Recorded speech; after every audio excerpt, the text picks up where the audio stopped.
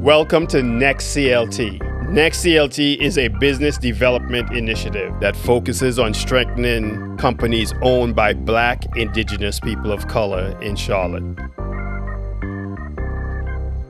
Hey, ladies and gentlemen, welcome to another NeXT podcast. Today I have the benefit of having Reginald Bean. He's an inspirational leader, an effective storyteller. He's had a magnificent career in many ways. He currently serves as founder and managing director for White Label Group, and he also sits on the board of NeXT. Reggie, welcome. Hey, Eric, thank you. Thank you for having me. Glad to be here today. Reggie, you sit on several boards and, you've been working in industry, many different industries for many years. Tell us about your career journey to becoming CEO of White Label Management Group. Wow, I'm not sure that we have enough time for that journey, Eric, but I'll try to summarize it. Like you mentioned, I've served in many different industries, some of the world's largest organizations. And I'll tell you, I was always afforded the opportunity to be an entrepreneur within those organizations, meaning I had a chance to explore gaps in the marketplace or build new functions, build new divisions. And so over time, I've learned how to build and work that muscle. And so, I saw an interesting gap in the marketplace when I decided to start White Label Management, primarily from a staffing of underrepresented talent as well as workforce development. And so when I decided to transition, that was going to be the area or the problem that I was going to solve, really the inefficiency and ineffectiveness of those markets. But to answer your question more specifically, I was always afforded the opportunity to be an entrepreneur, to see gaps in the marketplace and to really put plans together to really capitalize on those opportunities.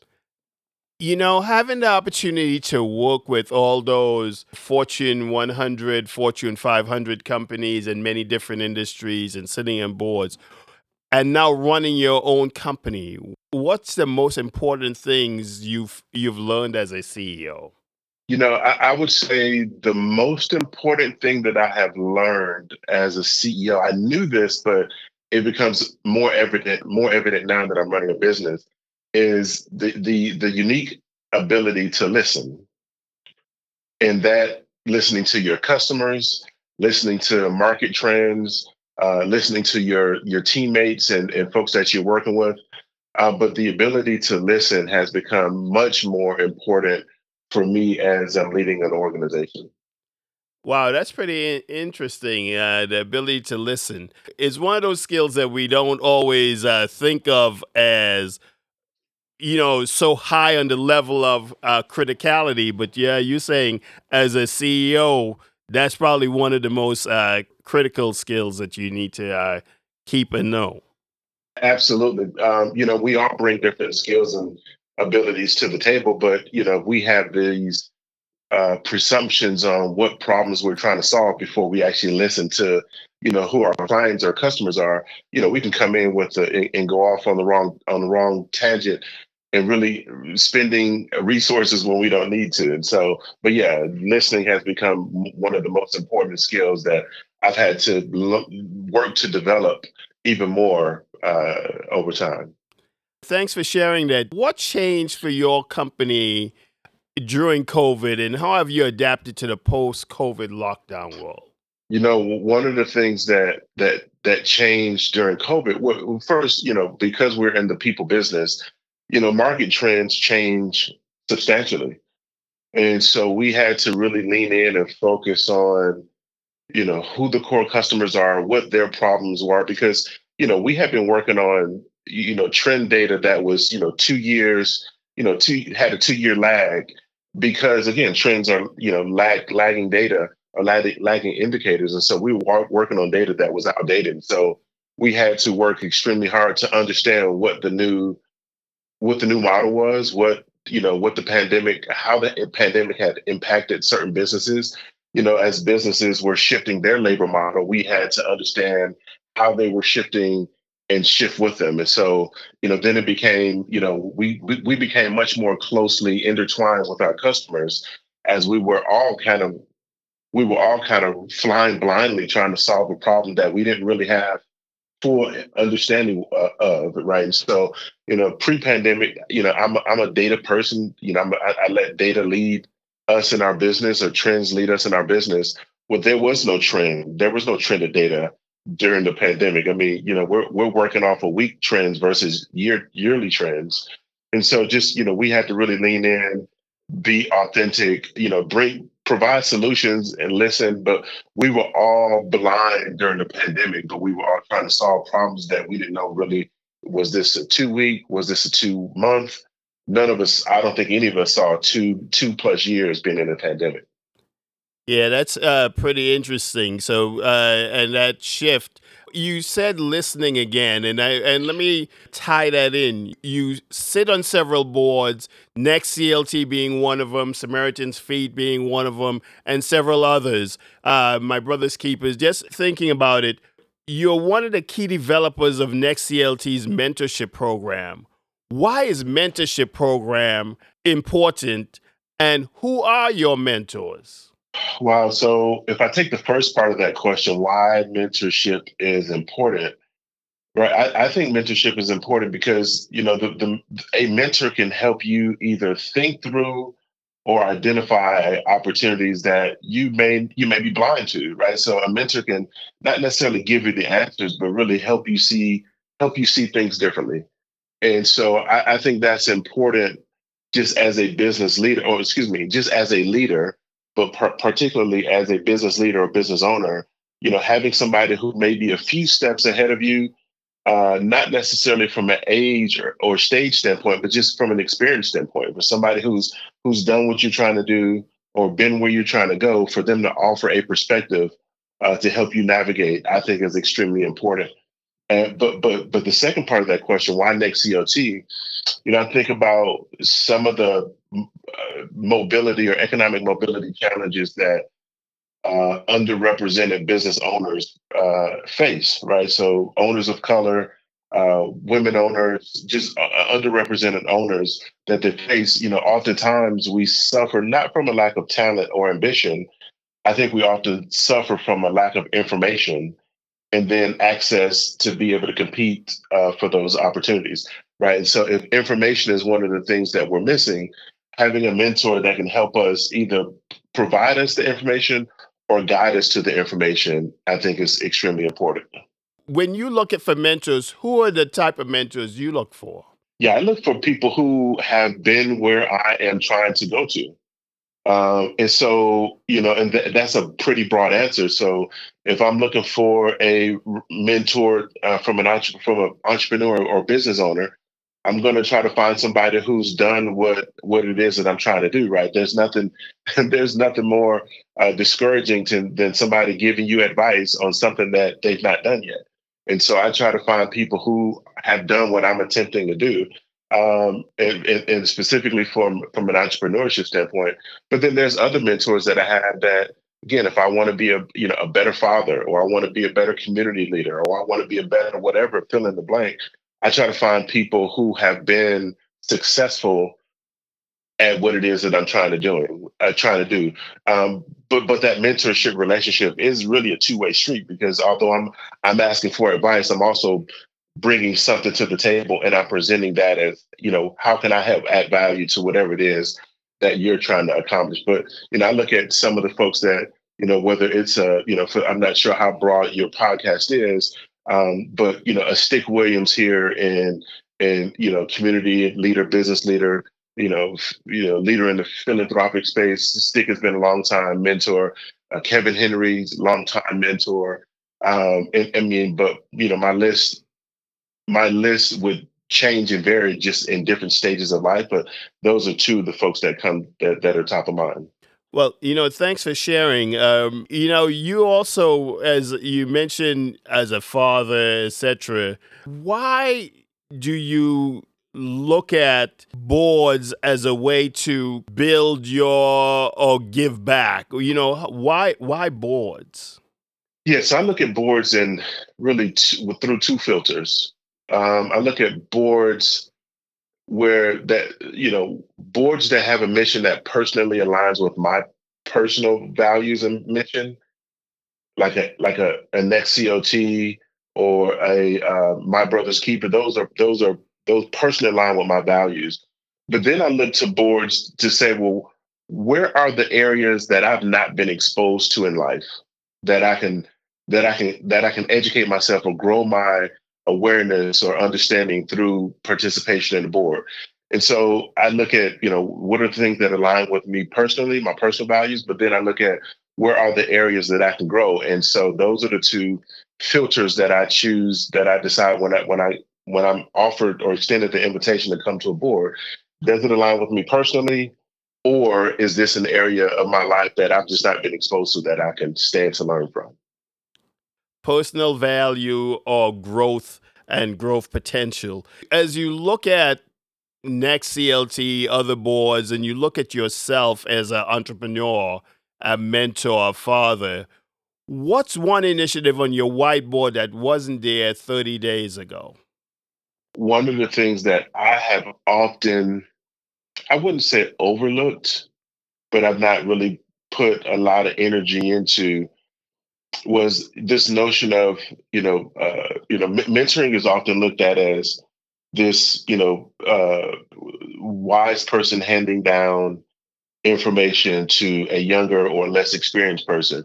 The thing that I have come to realize, particularly in this journey of entrepreneurship, is men in particular, we don't often have safe spaces to go and take our armor off or our masks off and to just be authentically who we are. Some of us can't do it at home. Some of us definitely can't do it in the work environment.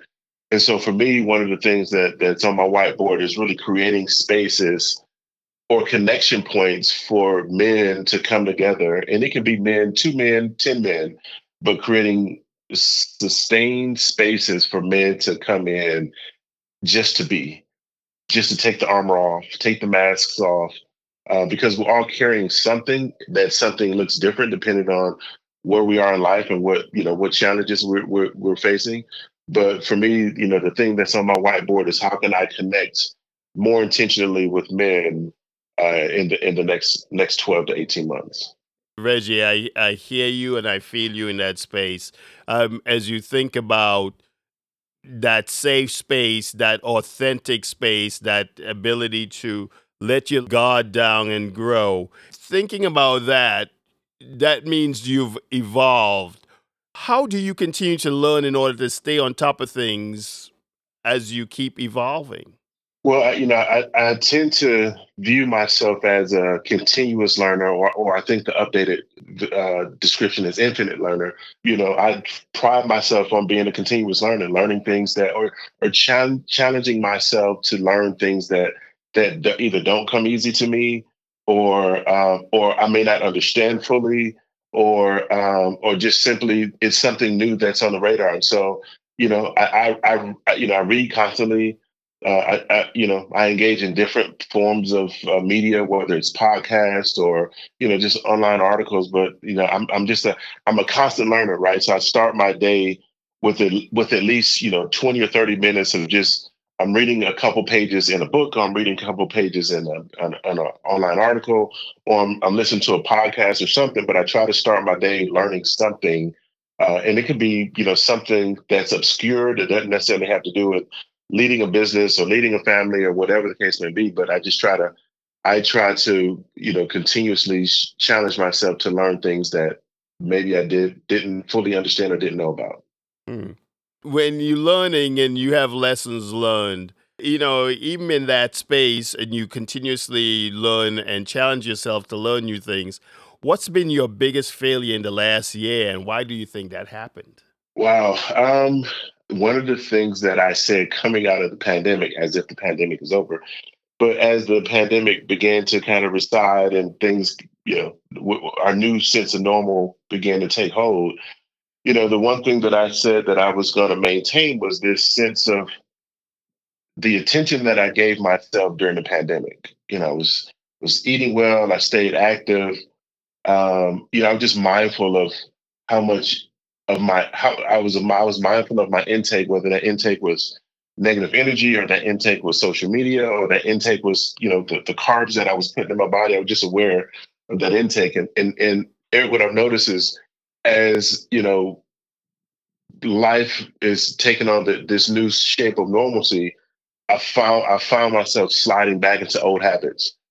And so, so for me, when I think about, some of the things that I, a failure within the last year was it's really just kind of backsliding into habits that old habits are new bad habits. But needless to say, they're bad habits. So that would be one failure that I would say for me is I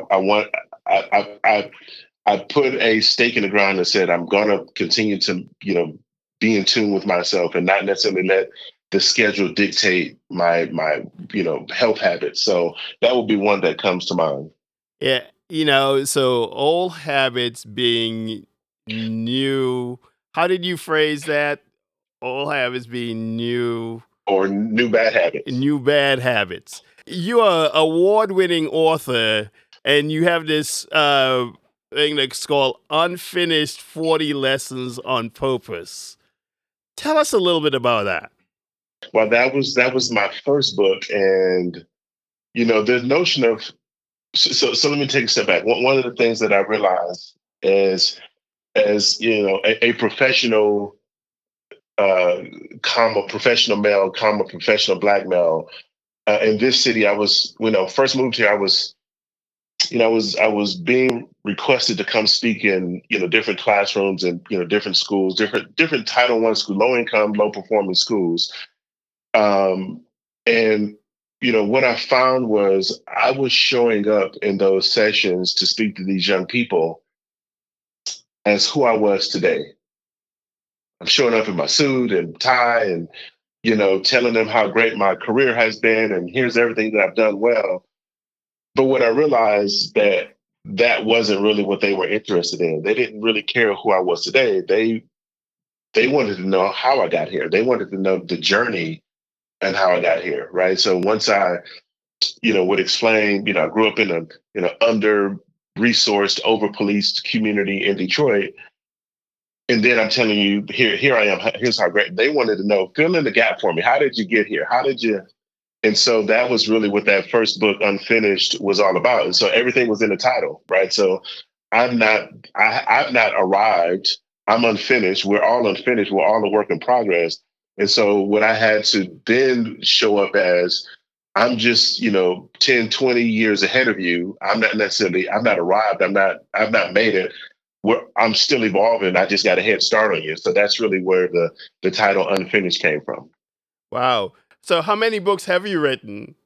So I'm four books in. The second book is really more of a it's a book, but it's a couple of extensions. So the second book was a year and some change, realizing your full potential through purpose and perspective. So a year and some change was this notion around many of us, and we're coming up on this time of year where we'll set a resolution, and we may have three or four things on that resolution list, and but we only give ourselves after 4 weeks. If you fall off the wagon by February 1st, then you're going the heck with it. And so the notion there was, and it's this double entendre in the title, a year and some change. So it's a year, take a year and some change, or a little over a year, pick one thing, pick one area of your life that you're going to change on, that you want to change or improve. And so the idea is that let's not, let's not take three things and give yourself 4 weeks. And many of our habits we've developed, depending on however old you are, how old you are, you've developed those habits over a lifetime. So give yourself some time to find new habits and to replace those bad habits with something new. And so the whole idea is to a year and some change, focus on one area of your life to change that means something to you, that has nothing to do with outside forces, outside influences, but that really can help you become the best version of you. So that's what that was. And then the others were extensions of that. So I have a leader guide and a journal that all operates off of that same A Year and Some Change book. So, thanks for sharing that. A year and some change. I like that fact that it's a journey, and then showing up for the young people. Those are actually really cool ways to think about it. As you go through as an entrepreneur yourself and working with other entrepreneurs, why is Next CLT important for BIPOC entrepreneurs in this city, county, the state, the country? Yeah, I think next CLT is important for BIPOC entrepreneurs because I see it as creating an ecosystem of collaborators, right? So if you think about the list of entrepreneurs or the products and or services that they are either creating or selling or providing, even within that, even within the folks that have gone through the cohorts, the amount of business that can be done with each other or the amount of information that can be shared with each other, right? So, as an entrepreneur, it can feel like you're out on the island and you're the only one doing it. But I think XCOT is important for BIPOC entrepreneurs because it's creating this ecosystem that now I can pick up the phone and call somebody who has an embroidery or printing firm, and I can give them my business versus going to an online platform or whatever the case may be, because we're all doing we're all spending resources to build and scale our businesses, but creating that ecosystem for BIPOC entrepreneurs. One, it's a system of support, but it's also an ecosystem of how do we expand our social capital, and but ultimately the breadth and width of and by which our customer bases are. Reggie, you just shared something about social capital, and when you think about this and you think about this ecosystem, what is something that you think that people in the entrepreneurial ecosystem should stop or start doing? I think knowing when to compete, but also knowing when to collaborate. Right. Even if you're in the same space, right? So knowing when to compete, or knowing when to collaborate. So, it's so stop thinking about it as a means of scarcity where there's only so much business to go around. So I'm going to protect mine, and I'm not gonna support or encourage somebody else to be successful. So I would say stop having a scarcity mindset, but start thinking about collaboration as a means of growth versus competition. Hmm. Competing or collaboration? And so some people always think of it from the competing vantage point. You're saying collaboration is an option that sometimes people don't even pay attention to. No, that's exactly right. Yeah. As you think about that, and as I have that resonate in my mind, I want to ask you, what is one thing that your company did for a client that you didn't expect was going to happen? Wow, I can give you a recent example, right? So we had a client, a fairly high-profile nonprofit in the city, hired us to do some work for them. But once we got in and started the project, I quickly realized that what they were asking for really wasn't what they were paying for. Really wasn't what they needed.